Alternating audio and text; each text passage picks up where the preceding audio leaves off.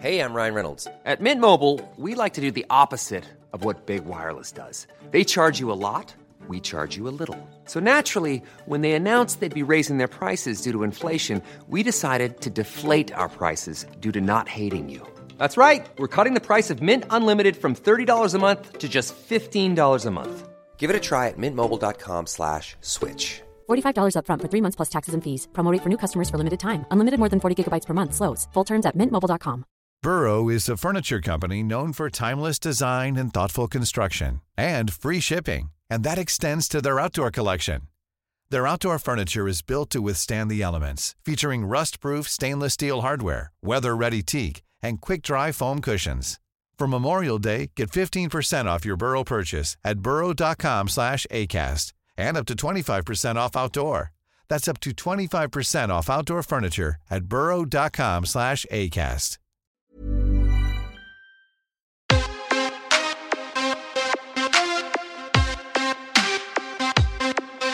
Welcome to the MMA Fan Podcast.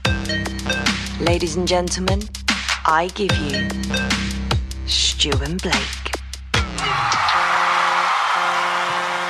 Hello and welcome to the MMA Fan Podcast. I'm Stu Whiffin, sitting opposite me always, Blake Harrison. You alright? I'm good, mate. I'm here from sunny or not really so sunny Belfast because I'm working at the moment. So nice. Yeah, so it's all. You said work. You've literally just told me I had a Muay Thai lesson yesterday. Yeah. So it's been like we've done like makeup and costume and all that, and proper filming starts on Tuesday. I think we've got rehearsal tomorrow. But yeah, I'm in Belfast, and I thought, well, do you know what? I just want to see if there's a local MMA gym, see if I can carry on doing a little bit of training. And I went to SBG Belfast and had a Muay Thai, just a little one-on-one session. A lovely man called Muay Thai Mick was holding the pads. And what's the chances, if you're christened Muay Thai Mick, that you should end up becoming a Muay Thai instructor? That's brilliant. I know, what's it's great. I mean, those parents really paved a career for him there with a name like Muay Thai Mick. No, that's his Instagram name. And it was a fantastic session. Really, really enjoyed it. Really loved it. Was absolutely shattered afterwards. And my shins are a little bit bruised from the old Muay Thai pads because I haven't hit those for a while, and I've got such delicate skin. But of course. But no, it was great. It was good. What have you been up to? This is also the first one we've done where I can't see you because you're recording off of Wi-Fi in the suite in the hotel that you're staying in. You're literally doing everything you can to get the best Wi-Fi. So you've shut down you've shut the camera off, and you've built some kind of den, from what I can picture, from what you were telling me, out of cushions to kind of absorb any echo in the room. That's sort of Love it. I wish it was a suite. It's a perfectly fine apartment, except for a few little things. Like, you'd think that they'd go all out, bit of glitz and glamour, you know. There was like light fixtures that aren't working. The headboards are like falling off the bed. They're just sort of rested against the wall behind the bed, and they're just kind of falling about a bit. And the living room, the living room smells like old man. Like, there's no other way to describe it. It smells like old man. I don't know if it's people been smoking in there or what, but I've got all the cushions out because I hid them in this cupboard because they stink. So I've had to buy a couple of those like Glade plugins to try and sort out the smell in this living room.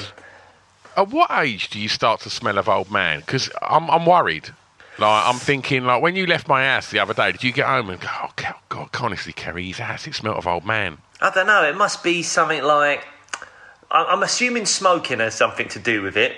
And right. I'm assuming it's probably like an unhealthy intake of Werther's Originals. That's what I'm assuming is what's led to the smell in this product. Although someone freaked me out because they said there was some story of like, I don't know where this was. I've given you half a story now, but there was some story of like a bloke going to like an apartment somewhere or wherever, a hotel, whatever it was, and for some reason saying the room smelt like old lady or something like that. And it turns out there was an old woman living in the walls of the apartment. Oh, fuck off. That's what I've been told. I think it might be an urban legend. This is what I've been told. What, like literally some woman that's like an inch thick living in a cavity Hey, wall? have you not seen Encanto? It happens. Bruno lived in the walls. I know we're not supposed to talk about Bruno, but he lived in the walls. So maybe it's something like that. I don't know. So now I'm freaked out that there might be an old man living in the walls of this apartment. I don't know. Oh, the unnecessary drama you cause. It's ridiculous. So in regards to your old man smelling cushions, see, if I went in a room and it smelt of like stale smoke and Werther's, I'd probably go, is there any chance, like, is there any other rooms? Because the stuff here, it smells like someone's been smoking in it. And I mean, but no one knows who I am. So people would just be, all right, fucking hell. And they'll probably change the room and then probably mutter that I was a fucking tosser after I walked off. If you're off the telly, that's magnified by 10, isn't it? Yeah, I mean... Because 100% people will be like, we had that Neil from The In-Betweeners in the other night. Arsehole, mate. What a diva. Like, instantly, like, they're not going to say, oh, he was a really nice fellow. He just asked if he could have the cushions changed. Yeah. That story don't sell, does it? No, I'm definitely, I've been a bit concerned about that. But as a joke, the second AD on this job, who's like, basically a second AD sort of like, does a lot of the scheduling and is like your sort of like liaison when it comes to anything to do with the filming, like the times that you're in, who's picking you up, where they're picking you up, when they're picking you up, what scenes you're doing, all that kind of stuff. That's what second AD does. And before we started like Servant, is it? Is it a bit like Servant? No, they're very well respected by some people. Right. But in the email, it's our first ever email exchange I've had with this guy, and he was like, oh, just so, do you have any like dietary requirements for the caterers, anything like that, blah, blah, blah. I was like, no, none of that. And I put that, but I'm assuming you've got my rider, which means that, I just have like blue M&Ms in my trailer and a cardboard cutout of Philip Schofield. And I just said this as a joke, thinking I was really funny, told my wife about it. She was like, that's the first email you've sent this guy. That's just weird. It's not funny. It's just really, really odd. And I was like, no, it'd be fine, it'd be a laugh. And I was proved right, because when I turned up and got into my trailer, there was a cardboard cutout of Danny DeVito saying, I'm not Schofield in my trailer. Do you know what? I don't know if that's him trying his best to give you what you wanted, or he's just fucking one step ahead of you. Like, he sounds like a funny dude, man. No, I love that. He was I've great. seen your Schofield and I've upgraded you to a DeVito. Well, that's it. It's an upgrade, isn't it? So, yeah, it's great. No, he was a right laugh. He's a good lad. And, we've had a few chuckles with Danny over the last couple of days. So it's been good. It's been a nice start, and it's a lovely group of people. So it's been, other than the old man smell and potentially having a flatmate I can't see living in the walls, other than that, it's all been great. I want you to take a picture of you with DeVito for our socials that we can put up, because I can only imagine you being as gangly as you are. It's literally going to look like twins, right? Yeah, I might need to like pad out like my shirt to make it look a bit more muscular. You can do it. Yes, get it down now. Get down. Who is your daddy and what does it do? UFC 276, which took place last night. We're recording this Sunday evening, so we've all managed to sort of catch up and everything. I've not seen Fight Pass prelims yet, but I'm aware of the results, and I've seen a few little highlights of them. Also, did receive a message this week explaining that I need to get off the fence more. Oh, you need to get off the fence. Apparently, apparently I sit on the fence. So, so let's see how this episode goes. Oh, whose message you saying you sit on the fence? Oh, I'm not going to name and shame. He was only having a laugh, but I found out he's full of dress, and I've parked my car outside his house for the last 2 days. I've watched him come and go. He's got a very sad life. Right, are we going to start? We've not discussed this yet. Are we going to start at the very top and then work our way down? There's not really a lot that we can skip, is there? Because it's all gold. No, I think we just go with what happened at the top of the card. So Israel Adesanya, Jared Cannonier. What a lot of the narrative coming out of the fight is it was another very dominant but slightly dull title defense from Izzy. Did you find it particularly dull? What's your thoughts on the fight and everything? I picked my phone up a couple of times, which is not a good sign. It's not. And that's what I do. That's what I do when you're talking. Like right now, you can't see me, but I'm just looking at my phone. Sorry, mate. Let me just send this. 2 seconds. Yep. I mean, it didn't help that it was following on from something spectacular. But yeah, I thought he was clearly a much better fighter. I think we maybe sold Jared a little short in the pre-show because I think we both thought it was going to be an absolute easy masterclass and not necessarily a stoppage, but an easy night's work. And it was a slightly easy night's work. I don't, he post fighter said that he weren't firing on all cylinders. He was a bit disappointed in his performance, but even on his worst day, he still beats the number 2 ranked fighter. I thought Jared Cannonier put on a proud performance. He should be very pleased with what he done. The worst bit of commentating was DC. He come out with some incredible logic in the 5th round. He went, he just needs to start throwing bombs. Excellent. That's what he needs to do. He needs to knock him out and win the fight. Wow. I bet he's never thought of that. The language he's used there, I guess, isn't quite right, but I sort of know where he's coming from, because I would say you can criticise Cannonier a little bit. Like, for little caveat to this is you don't know what it's like to fight someone like Israel Adesanya until you're in there. But I think when you know you're at the very least 3-1 down, if not 4-0 down going into the 5th round, you've not taken extraordinary amounts of damage or anything. Like, you got lit up a little bit with jabs, you got a little bit of swelling, but you've not taken loads and loads of damage.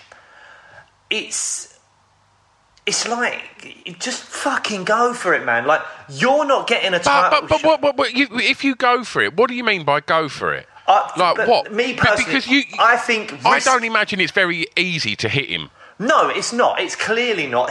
One of his great things, Adesanya, is that he's so long, he manages distance and range so well, and he can avoid the strikes. But I think... if you're never going to get that shot again, which, let's be honest, it's going to be unlikely that Cannonier is, but who knows, whatever, if the right things line up for him, then fine. I don't know how old Cannonier is, but I don't think he's young. I think he's quite old, isn't he? I think he's considerably older than Izzy. I've got a feeling he's like 37 or something like that. I don't know. So I just think... and I think the same 38. with Robert Whittaker in the second fight maybe as well. Just throw a bit more caution to the wind. Again, I'm not a fighter. I couldn't imagine going through 1 or 2 jabs or a right hand from Izzy in order to try and land a couple of shots. That's not me. But those guys are fighters. They have been in situations where they have to bite down on the mouthpiece and just fucking go for it. Because I know what if they don't, that's it. Game over. You had your one shot, and that's it done. And I think you can criticise Izzy a little bit, but he's dominant. He's winning, and he's winning comfortably. Yes, as a fan, it's not overly exciting. And if you were in America and being told, do you want to pay 75 quid for this? You might go, I don't know, Izzy's had quite a few boring fights lately. But ultimately... he's doing the right thing. He's keeping that belt. He's doing things dominantly. He's taking very little damage. Look how, pristine his face looked at the press conference and stuff. Looked like he hadn't been in a fight. It's on the person fighting him to go, I might have to take some to give some. And when you're 4-0 or 3-1 down going into the 5th round and your corner's even calling for it, it's like, we need a stoppage. We need a stoppage. I feel like he's going to come away from that and rewatch that fight and go, fuck, man, I wish I'd have done more. I have got a little bit of regret with that fight. Okay. I think we can both agree it wasn't the most explosive and exciting fight. But, Izzy gets another W now. That's 23 wins, and obviously, we can talk about who's next in line, and we'll get on to that fight. But it looks like Pereira's going to be next in line. Izzy seems to want that. Obviously, there was loads of stuff being sort of spoken about in the pre-fight conference as well. I guess it's an exciting fight to look forward to. There's the narrative there. You know, we spoke about it on the pre-show as well. You know, it's clear what the UFC were doing, giving an unranked fighter to the number 4 ranked opponent. It's to set up, this sort of the little sort of chink in Izzy's armour. You know, the thing that I'm sure he'd like to, the wrong he'd like to right. And I think we're going to get something interesting. I think if we do get a kickboxing match, we'll talk more about this when we get to the next fight. But I think, is there anyone else that's going to get the Izzy shot? It's got to be Pereira, right? I've not heard Dana say anything since. No, it's. I think it's 100% going to be Pereira unless there's some kind of injury or something. So I think that's kind of pretty much ironclad. The thing that was the most entertaining thing about the main event was Izzy's walkout. I loved the Undertaker stuff with the walkout. I'm all here for it. So I woke up and I come downstairs at 5 a.m. and just before Volk's fight. And after Volk's fight, I thought, do you know what? I'll stick something on we've got a little WhatsApp group, which is me, Blake, Scribbies Pip and Brian Lacey. And then I just put on about Volk's performance. Then I thought, oh shit! Like Brian, I know that you and Pip were staying up. I thought Brian's not up. Oh bollocks! So I removed it from there and then sort of chimed back out of that group. And then at that point, I know that you're a wrestling. You was a wrestling fan as a kid, and I know that Pip still is a wrestling nerd. And then I just saw. I love that when you're a kid, you're a fan, but when you're a grown up, you're a nerd. And there was lots of stuff in that pre-fight thing, digging out Izzy for his cartoons and stuff. I love it. I think like I'm all over what Izzy's about. I think he's an absolute cool cat. But one thing I've never understood is wrestling, and I just see him with that, and I just thought, and I just literally messaged people. I went, "Is this some wrestling nerd shit?" You don't know you must know the Undertaker. I'm fucking 49, Blake. How do you not know the Undertaker? Yeah, but he was around in like the fucking early 90s and shit. Yeah, but I was out going to clubs and stuff like that then. Remember how old I am? Literally, wrestling for me was Saturday lunchtimes watching Big Daddy and Giant A-Stacks. Oh, mate, you've missed out. You've missed out, mate. The Undertaker was an absolute legend. Obviously, you could tell that everybody was losing their shit at that walkout. Daniel Cormier fucking loved it. He absolutely loved it. But yeah, no, that was the most entertaining thing about the main event for me. And Izzy Pereira next seems like the obvious thing that will be happening. What do you do with Jared Cannonier? My thought might be, Paulo Costa is fighting Luke Rockhold soon, and is that a super heavyweight or is that good point? If it happens at middleweight, which is a big if. I mean, the thing is, Jared Cannonier's fought at heavyweight. Let's get them both in there at heavyweight. 100%. But if Costa beats Rockhold, I think Costa Cannonier is a great fight. If Rockhold wins, then I might want to keep him away from Cannonier, because Rockhold's such a name that if he wins against Costa and then gets just one other win against kind of whoever, he could then fight for the belt and it's a big fight. So, I don't know. That's a kickboxing match I'd like to watch, mate. Yeah, I mean, I think Izzy styles on Rockhold all day long. But then Rockhold is that kind of mixed martial artist where he's got good grappling. He's a big guy. He's long, not as long as Izzy. But, I mean... yeah, but anyway, regardless, I think if Costa beats Rockhold, Cannonier Costa's a really good fight to have. As you say, we will talk about the Pereira Adesanya probably upcoming fight when we get to the Pereira Strickland fight. Shall we just move on to what was another example of dominance, but thoroughly entertaining dominance in Alexander Volkanovski?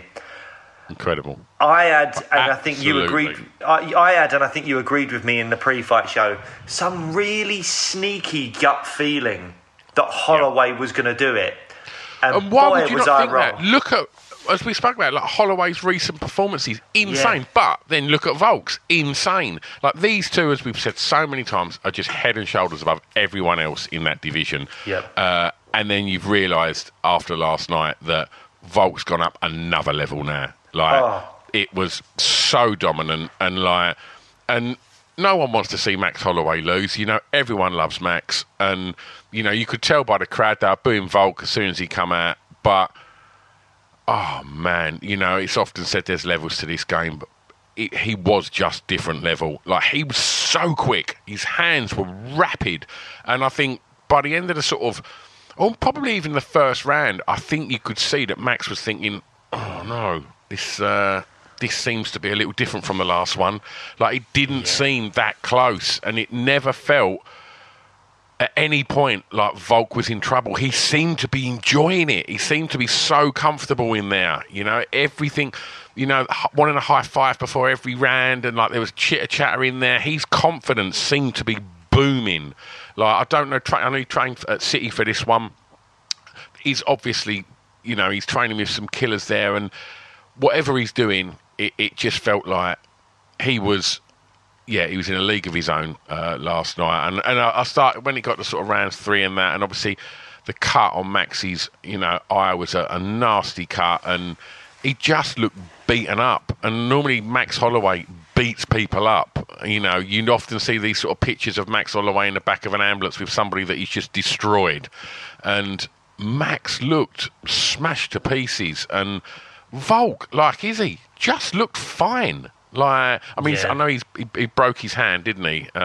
He's broke a bone in his hand, I think. Yes. Volk. Yeah. So I don't know how long. Yeah, which is a shame because it seemed like he could be having another either title defence or moving up to lightweight. We'll get on to what Volk does next in a bit. But yeah, the hand injury is a real shame. But he says he broke it in round 2. I mean, then he carried on with that performance with a broken hand. I mean, that's incredible. The break has not been confirmed, but he's pretty confident because he said he did a similar thing in his left hand after the second Max fight. But to put on that performance and with a broken hand after round 2, I mean, that's crazy. The way he was talking to him, as you say, like in round 1 he was saying, I'm too fast for you. Round 2, when he cut Max with that big right hand, he was like, oh, that's bad. And you're like, Jesus Christ. He was doing to Max Holloway what Max Holloway did to Calvin Kattar, where he was just chatting to him and just dominating him and really putting a pace on him. 50-45s. That jab was 50-45s, man. Amazing. He's got to be one of the greatest featherweights of all time. I think so. I think there's still an argument to be made for Aldo just because of the dominance he had with the WEC as well and all that.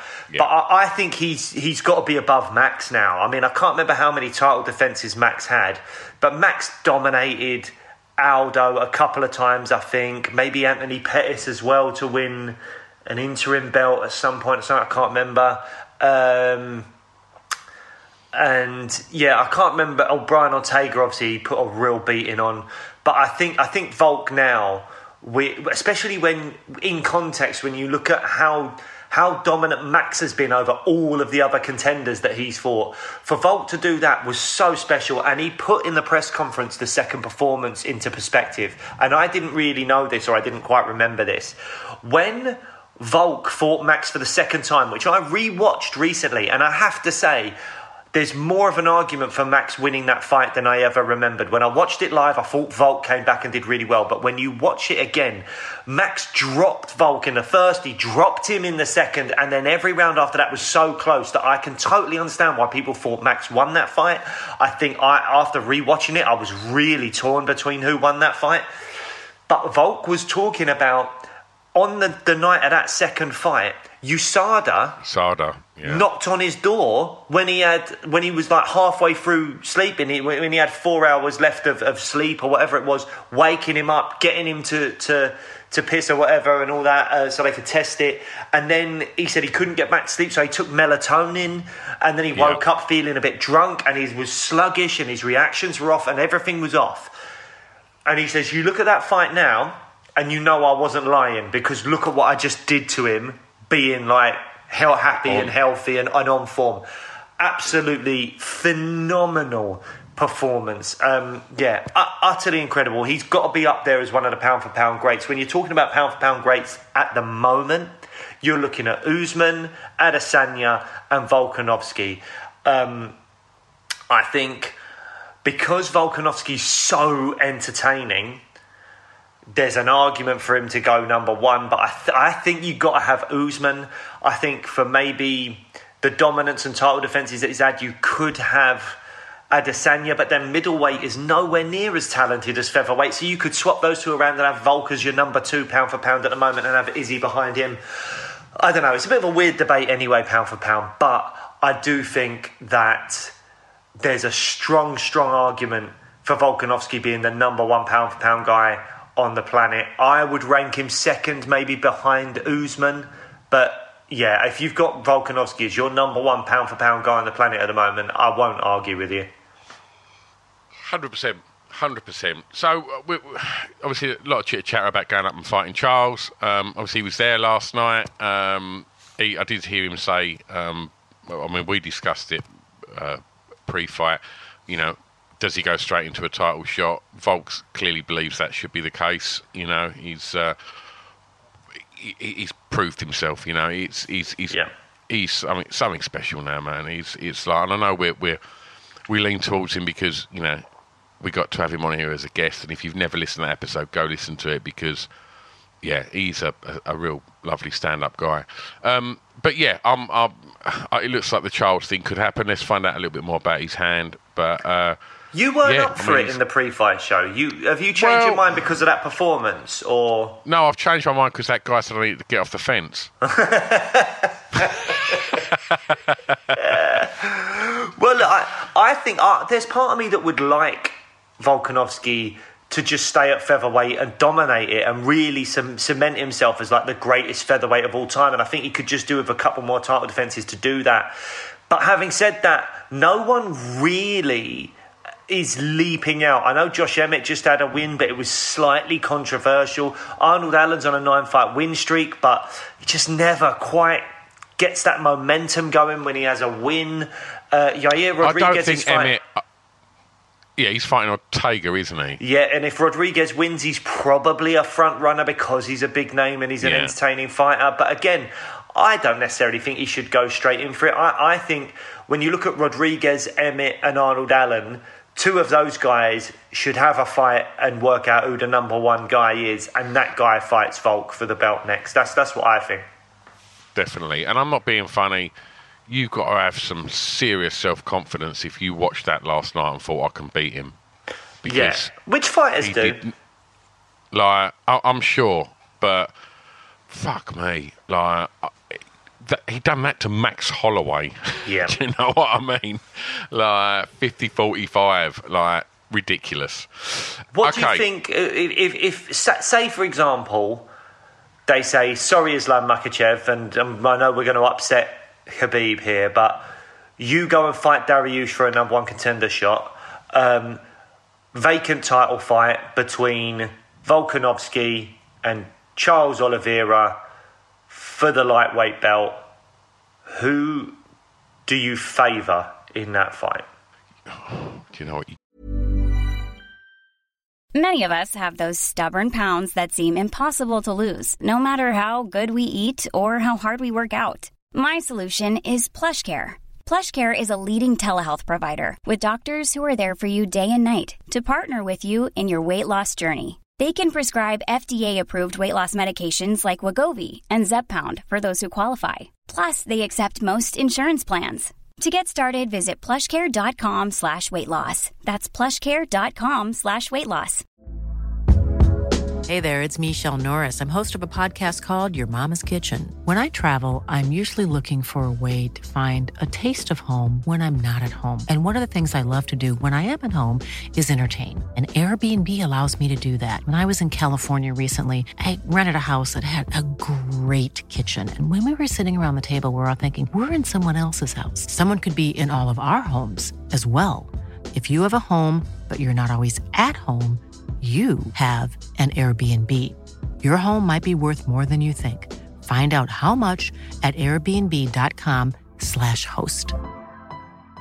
Burrow is a furniture company known for timeless design and thoughtful construction, and free shipping, and that extends to their outdoor collection. Their outdoor furniture is built to withstand the elements, featuring rust-proof stainless steel hardware, weather-ready teak, and quick-dry foam cushions. For Memorial Day, get 15% off your Burrow purchase at burrow.com/acast, and up to 25% off outdoor. That's up to 25% off outdoor furniture at burrow.com/acast. You can't write Charles off. No. Like, you've seen him be, against the ropes and then just pull off some fucking spectacular shit. But I don't know. Like, Charles Oliveira is no better fighter than Max Holloway. And I don't know. I just think Volk's small.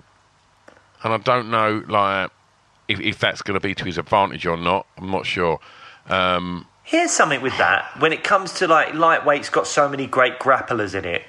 I wonder if being small is an advantage. Like, I could be chatting completely out of my arse, but when you look at someone like a Dan Hooker or these, like, tall, lean guys, it's kind of like there's a lot to be able to kind of get under the hips and take you down and stuff. Volkanovski's really quick and he's short. I wonder if, like, the Makhachevs and Charles Oliveira's and, like, when they're trying to grapple him, if it's harder to grapple him because he's got that low centre of gravity and you have to get down really low to try and shoot on him and stuff. And it might actually work in his favour. I could be chatting shit. Anyone that's a proper wrestler out there can get in touch with us and tell us whether I'm right or wrong. But not just wrestling. If you look at striking, like to use Mike Tyson as an example, look how short Mike Tyson was in the heavyweight division. And he used that height and that sort of leverage of coming in so low and throwing them uppercuts. He used it to his advantage. He was fighting, most fighters would have definitely been a foot taller than Mike Tyson, and he used it to his advantage. So but that's because he had such a power advantage over so many people, didn't he? Volk's not got that. You say what you want about Volk, he's great, he works so hard, but he's not a knockout artist, is he? He's not a one-punch power guy. I don't know. I mean, Korean Zombie, he knocked him all over the fucking place. Yeah, but that was a cumulative damage, that's what I'm saying. It wasn't like Josh Emmett can put your lights out very, very quickly. Yeah. Volk's not necessarily... He's dominance over a period of time. A bit like Max. Max doesn't knock people out super quick. He just smashes people over the course of... Well, Charles can't he? We saw what he did to Gaethje. We saw what he did to Chandler. I mean, and he's got the grappling as well. Did you see a little bit of beef between Chandler and Dustin? I like that. I don't mind seeing that fight. I'm all over that. I was like, hello. This could be... That'd be a right barnstormer, that would. I'm all up for that. 100%. Spicy. Well, we spoke about, potential for where Max goes now on the pre-show. You just hope that he heals well and be interested to see where he goes next. But we've got so many fights to talk about, and we've been going half hour already, so I think we need to start sort of piling through this, because the next fight is the one that I was so happy to watch. Sean Strickland, we can put him in a little room with Bryce Mitchell. I see what he was doing at the pre-fight conference. He seized the moment and he got all the column inches. Everyone was talking about him.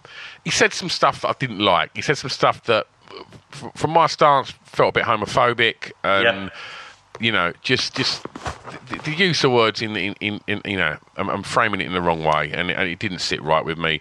And I think he completely looked past Alex Pereira. He seemed more interested in digging out Izzy.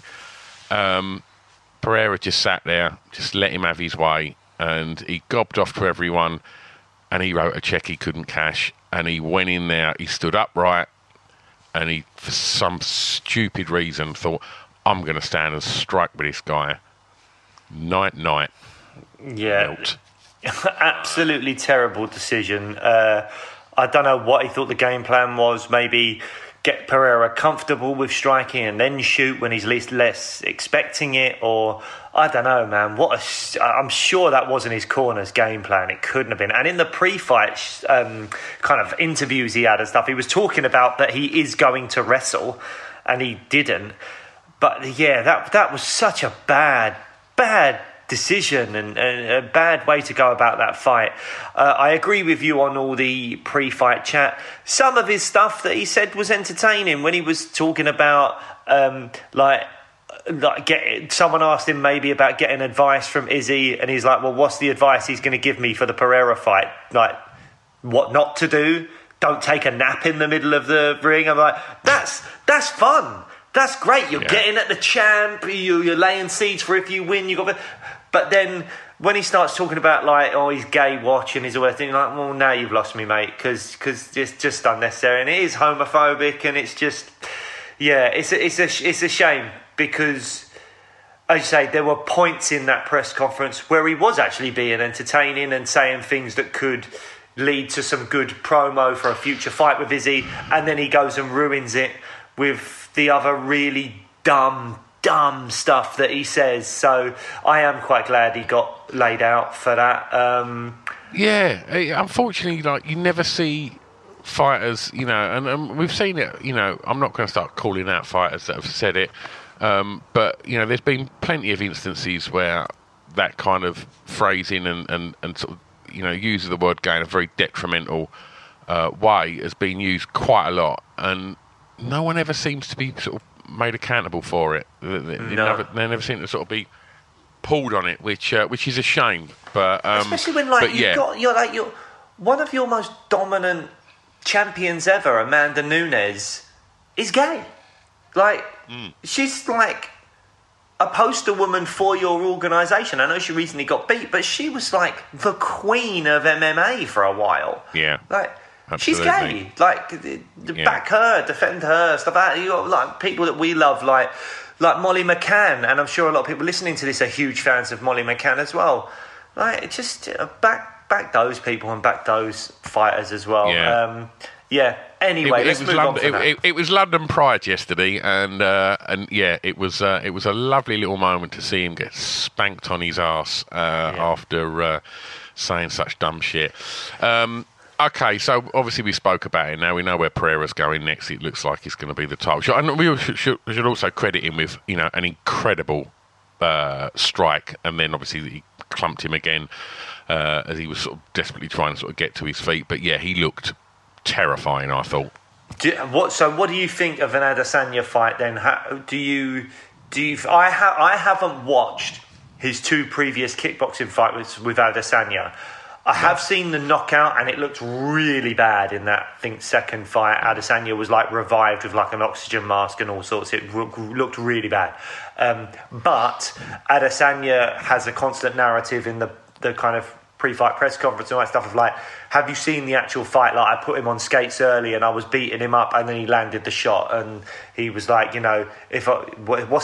it's quite a bad quote, isn't it? But if I put you on skates again, you're going to be frozen like Elsa, or whatever it is that he was saying, which is a bit of a bad line. But point being, in the 4-ounce gloves, he thinks he'll be able to get the better of him like he did early in his kickboxing fight, and then not let him recover to be able to land that big shot that knocks him out. Whether that's true or not, I don't know. I haven't seen any of those kickboxing fights, but just from watching Pereira's very short journey in the UFC, would you favour him against Adesanya, or would you favour Adesanya?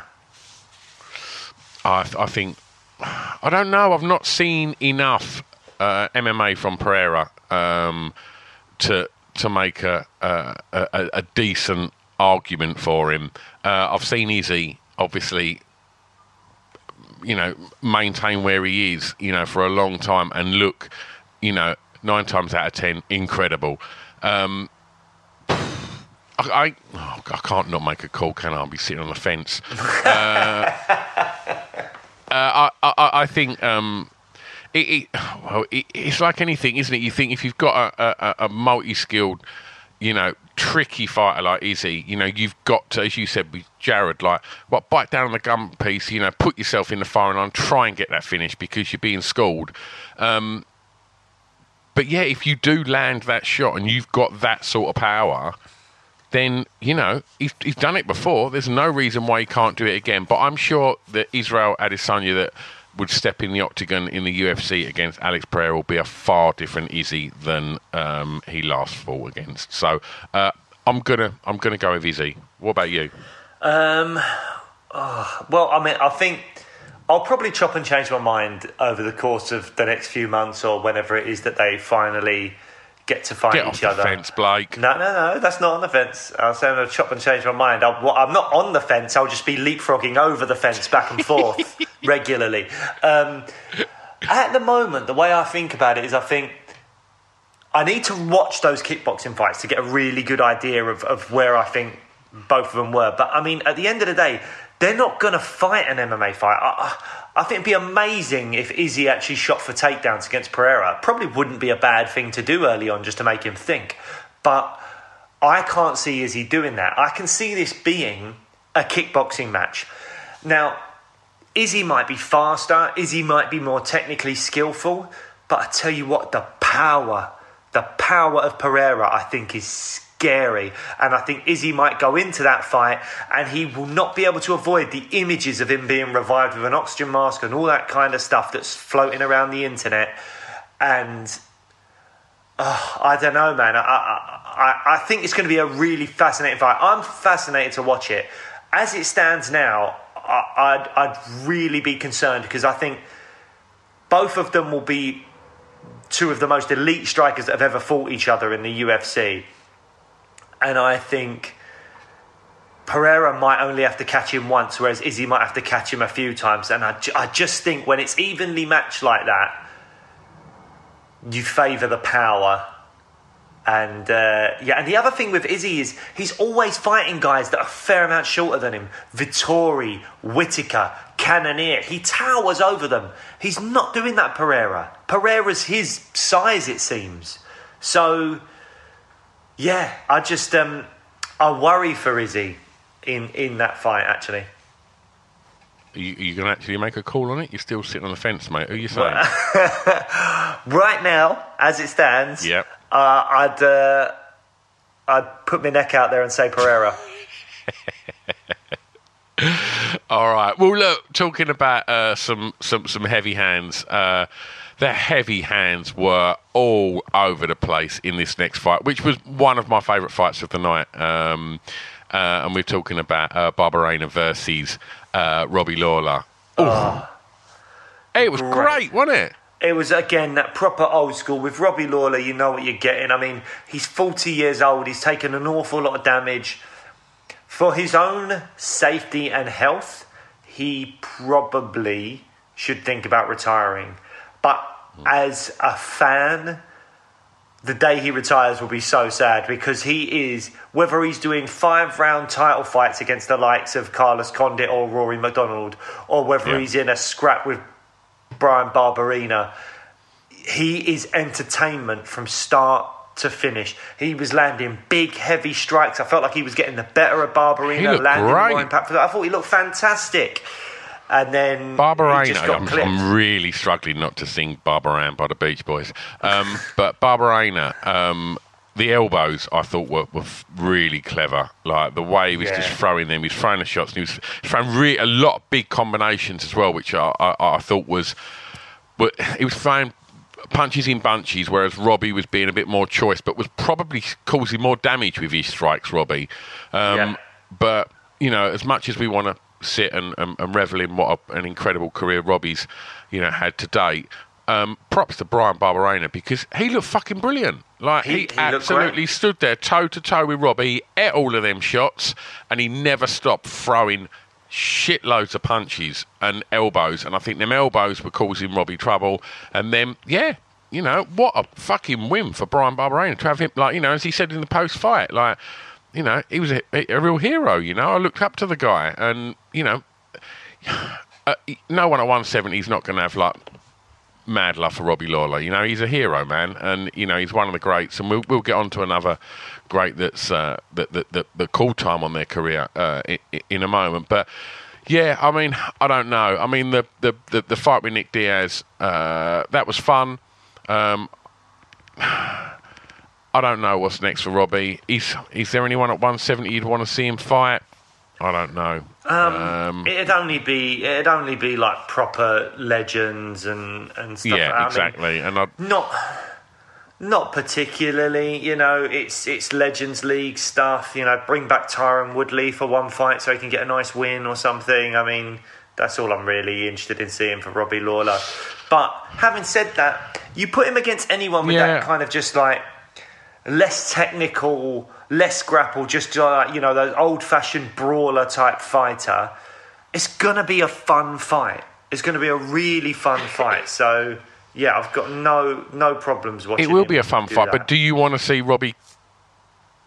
Do you want to see Robbie keep taking that sort of damage though? Do you know what I mean? He got hit a lot last night, and like you say, he's 40, and he's been, you know, hit a lot in his career, and I don't know. I wouldn't necessarily be super excited to see him fight again, like, because, you know, he looked great in both rounds really, but obviously he just didn't sort of come out the second round looking too great. But I'm not keen to see any more Robbie Lawler. Like, Brian Barberena was an absolute savage, but you know, he's not a sort of ranked guy. I guess give him, if he's going to fight, give him like you say, someone that's in the sort of twilight years of their career, that, you know, you could get a bit of a fun fight. But yeah, I'm not mad keen to see him get back in there. I guess one of the fights. I think that's fair enough. I'm not either. Sean O'Malley. Obviously, there's always a lot of attention on him, and a lot of hype and interest. And I thought the fight started well. I thought Pedro was clearly trying to hack away at Sugar's legs, and was having success there. Don't get me wrong, Sugar didn't look troubled. He looked very comfortable in there. Probably, you know, until what happened. Probably it's got to be the highest ranked fighter O'Malley's ever fought. I think when he fought Cheetah, obviously Cheetah wasn't anywhere near where he is now. Mm-hmm. But yeah, I thought Munoz put in a good performance, and then second round, you get a. Do you know what? And it's so easy when you watch them replays to go, well, it didn't look that bad. But you know, you see the ones sometimes where literally the finger just gets lost, and you think, oh my God, that's disgusting. But it almost looked like it didn't really go in his eye. It sort of went up. I don't know. I mean, I'm not a doctor, and I'm certainly not Pedro Munoz, and I'm not suggesting in any way, shape or form that, you know, Munoz tried to get out of that fight. He's a killer, and you know, obviously wanted to get O'Malley's name on his record, because it's a great name to get.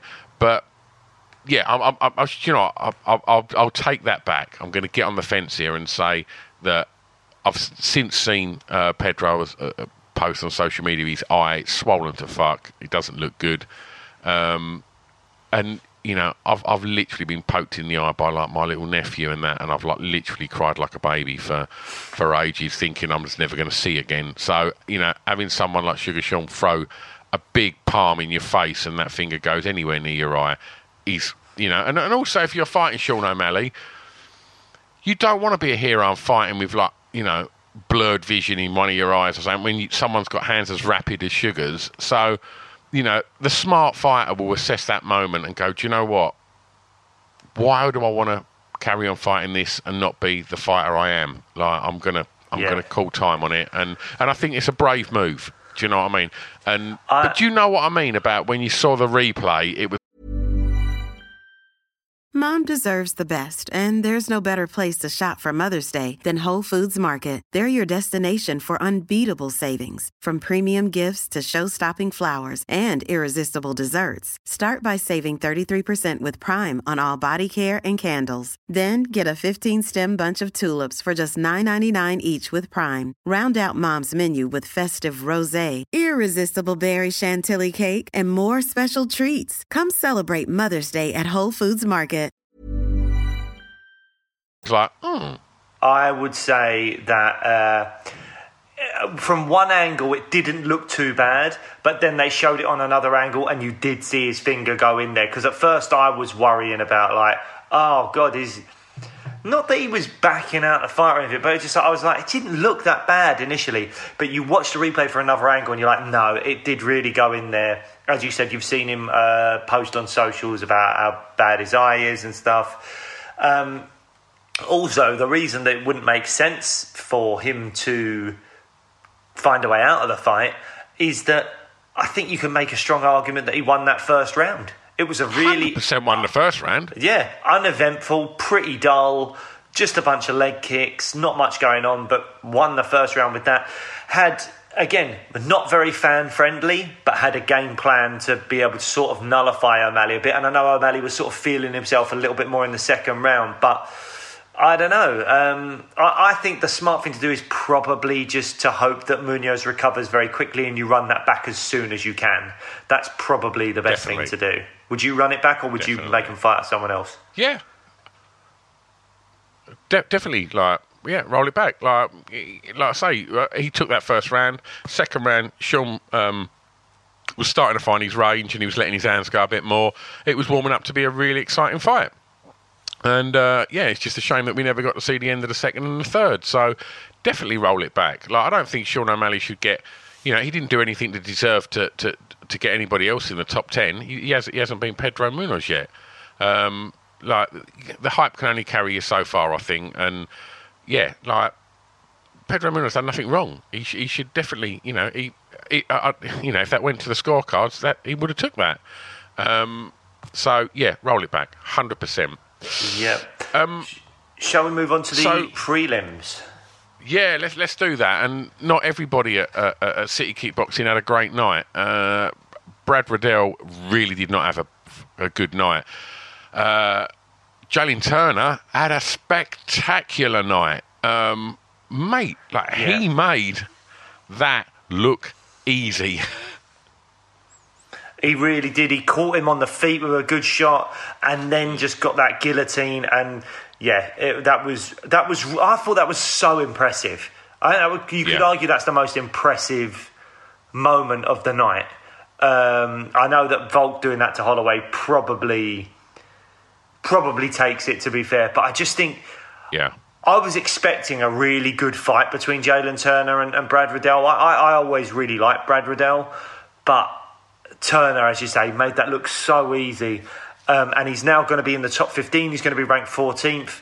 I think Jalen Turner now, give him the loser of Fiziev versus RDA. That's what I'd like to see. That fight's coming up very soon. I think it might even be this week. I'm down with that, mate. Fiziev RDA, and I think that would take him into the top 10 if he beat maybe the loser of that fight. So I think that could make a lot of sense. The one thing he did say that I didn't like is he said that, I want to get in here again at the end of the year or early next year. And I'm like, mate, you've just smashed a guy in like 40 seconds or whatever it is. You should get back in there as quick as you possibly can. Build on that momentum, fight someone new quickly, and that took is no what damage you should do. And got in and out of there in 45 seconds. Why are you talking next year? Yeah, Makes man. no sense. I think he should be aiming to get in there within the next 3 months if he can. I mean, to earn another paycheck, fight someone. I mean, he should be fighting someone ranked above him anyway after a performance like that. So get that going. I think if he waits until January or February, people are just going to forget all about this performance. So I think that's the only 100%. Mistake he made last night.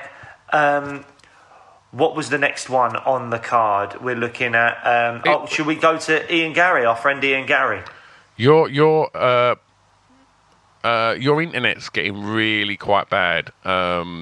So hopefully it'll calm down and it'll sort itself out. But hopefully we've got a little backup audio. So if you're listening and you've not got any glitching and you're wondering what we're talking about, we've got a little backup audio. So hopefully everything will be all right. But if you get a few little bits of glitches, then bear with us, people, because we had to do this show, and as mentioned at the beginning, Blake's in Belfast under a pile of cushions that smell of old men.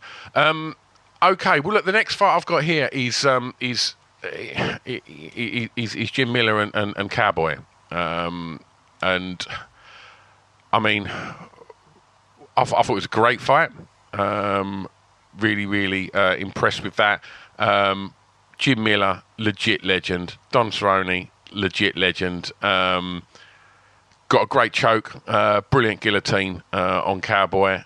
Seemed to get the arm in there as well. And, yeah, and 1 minute 30 odd of the second round, Cowboy taps, and a great win for Miller, and it signalled the retirement of Cowboy. And I thought the way that was dealt with, initially I thought, don't steal Jim Miller's moment. He's got this win, and obviously that fight should have been not Jim Miller. It was meant to have been the Joe Lozon fight that seemed to just be cursed and not ever going to happen. And it won't happen now because Cowboy took off his gloves and his Stetson and left it in the middle of the octagon. And yeah, what a career. As DC said, definitely going to be, or was it Joe, I think, said definitely going to be in the Hall of Fame, and rightly so. Yeah, rarely did you see Cowboy in a boring fight, and you see Cowboy. You talk about Jalene Turner saying, "I'll look to fight," end of the year or next year.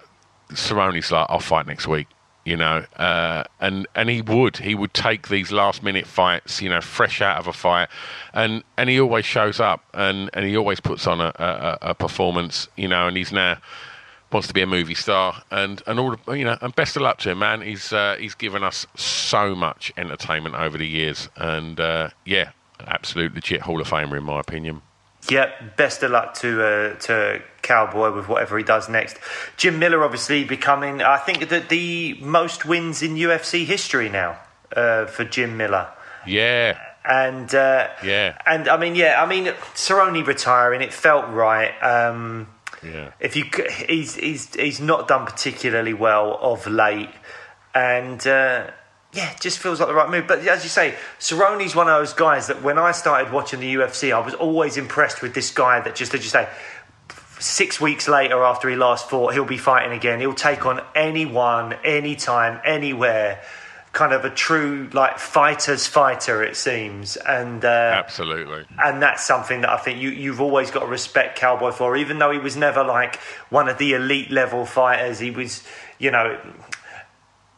never seemed to thrive in the big occasions when the pressure was really on. That was always a criticism of Cowboy, but God, he was entertaining, and he was, as a fighter's fighter, he was always there looking for the next fight.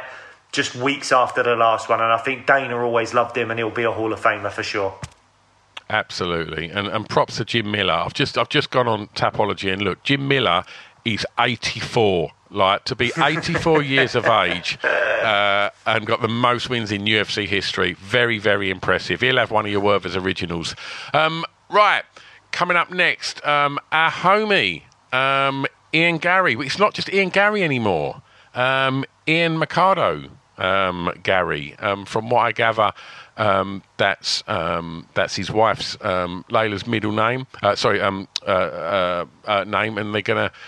Obviously, she's pregnant at the moment, and they're gonna sort of double barrel the name, which I'm loving. That loving Ian Garry. I don't know if you've noticed, Mr. Harrison, but posted a little thing on the socials saying congratulations to our homie Ian Garry, enjoy the Skittles. Sent us a little message back saying it's always about the Skittles, boys. And and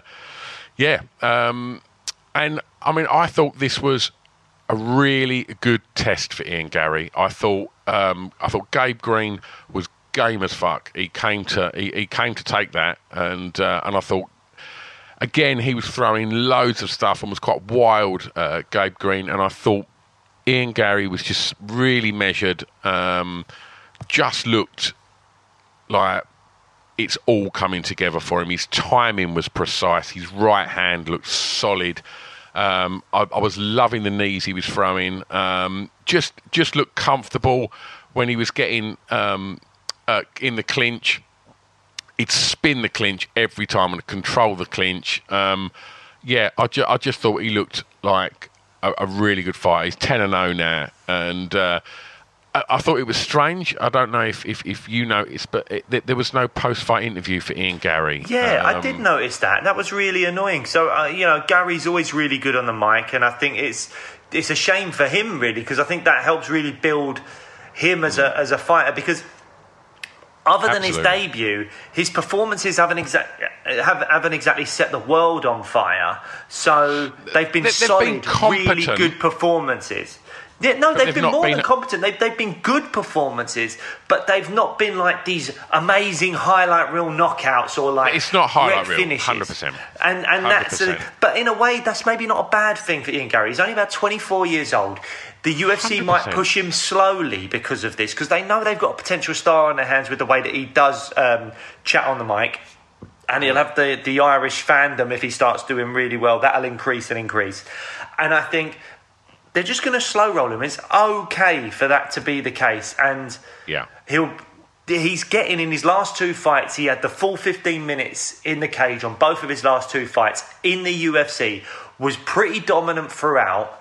And he's learning, he's maturing, facing a little bit of adversity, and then getting that time in the cage, work, like making sure that his cardio's always on point, and just taking everything from those 15-minute experiences. If he was getting first-round finishes all the time, and then all of a sudden came up against someone that was taking him the distance, he might struggle. But now he's got that inbuilt muscle memory experience of doing those 15 minutes, and I think that will serve him really well down the line. So this isn't a bad thing. Yeah, absolutely. Right, this was a fight. Dricus du Plessis versus Brad Tavares. Yeah. Dricus seemed to just, and I think Joe or DC said it, like, as he got tired, he seemed to fight better. He was like literally gasping for air, but was still just throwing like huge shots, and it was just an absolute brawl. Actually, do you know like what got fight of the night, or do you know what any of the bonuses went to? Yes, I do know the bonuses. So the bonuses were Jalen Turner, Stoliarenko, Alex Pereira, I think, and the fight of the night was Barberina Lawler? I think it was Barberina Lawler was the fight of the night. Worthy. Absolutely. But this was another big old slugfest of beasts, and I loved it. What did you think? Mate, I lost you. What did you say? I just said I thought it was an absolute belter. What did you think? Oh, yeah, it was an absolutely cracking fight. I think, sorry, I'm just struggling with this bloody internet at the moment, but I loved the fight. I think that there was potentially a head clash, really, because Dricus seemed to like blitz in round one quite early, and I think there was like a clash of heads or something, and then you saw that Dricus seemed to be quite hurt, and that seemed to lead to him going a bit all over the shop for a bit. And the commentators didn't pick up on this, but I'm sure if you watch it back quite early on, there was, as he blitzes forwards, maybe a clash of heads or something, and then DC's like, oh, he's hurt. Tavares must have caught him with something. And I think it was more of a clash of heads than anything else. And Tavares did seem to deal with him pretty easily in that first round, but then after that, Dricus du Plessis, albeit quite a chaotic style, won the next two rounds, I think, relatively convincingly. And DDP will now be 12th in the rankings. Calls out Gastelum, which does make sense. It's a fight that should have been going on a little bit earlier. Got cancelled for some reason, I think. He could also maybe fight the loser of Hermansson versus Till when that happens in July.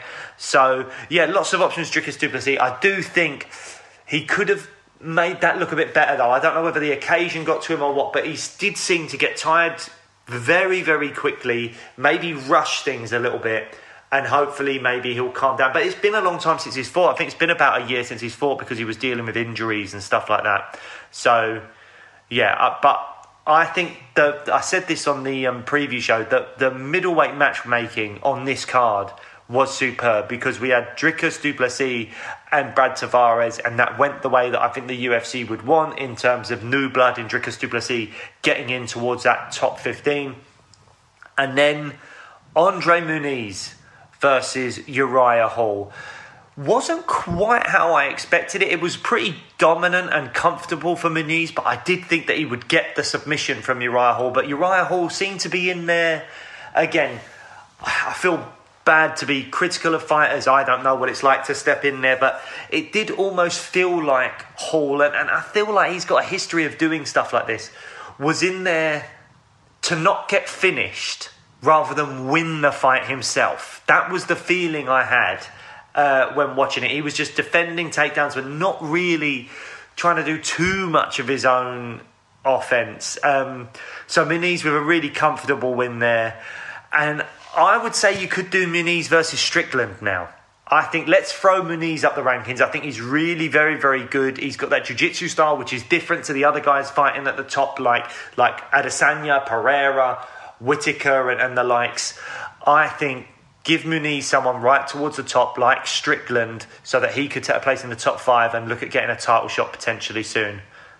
Did you watch the Fight Pass prelims? No, I've not seen the Fight Pass prelims yet. That was probably the most important one in terms of like what was at stake, you know, was the Muniz Hall one. And it went the way that I think we were probably all expecting because, I say, Hall does have that habit of not quite turning up for these fights. He did a similar thing against Sean Strickland, I think. The other fights on the Fight Pass room was Macy Barber versus Jessica Eye. Barber defeats Eye retires, and Macy Barber getting better and better, but I still think a long way off for challenging from a belt at 125 pounds. And then Jessica Rose Clark versus Stoliarenko. Did you see what happened to her arm? Yeah, that's not good. Oh, mate, it looked gross. So that was one hell of a way to start the Fight Pass prelims was, 42 seconds. After Jessica Rose Clark, another WWE moment, Jessica Rose Clark came down the aisles to Shawn Michaels music, which I'm assuming you know very well. I don't know what that means. No, I have no idea. Like, nerd. But how do you not know Sexy Boy? I'm just a sexy boy. Sexy boy. I'm not your boy toy. Boy toy. I'm just a sexy boy. I've never heard that. Sexy boy. It is an absolute tune, mate. Jessica Rose Clark came down to that, and I was all backing her for that because she came down to that music. And then Stoliarenko ended the party early by absolutely snapping her arm off.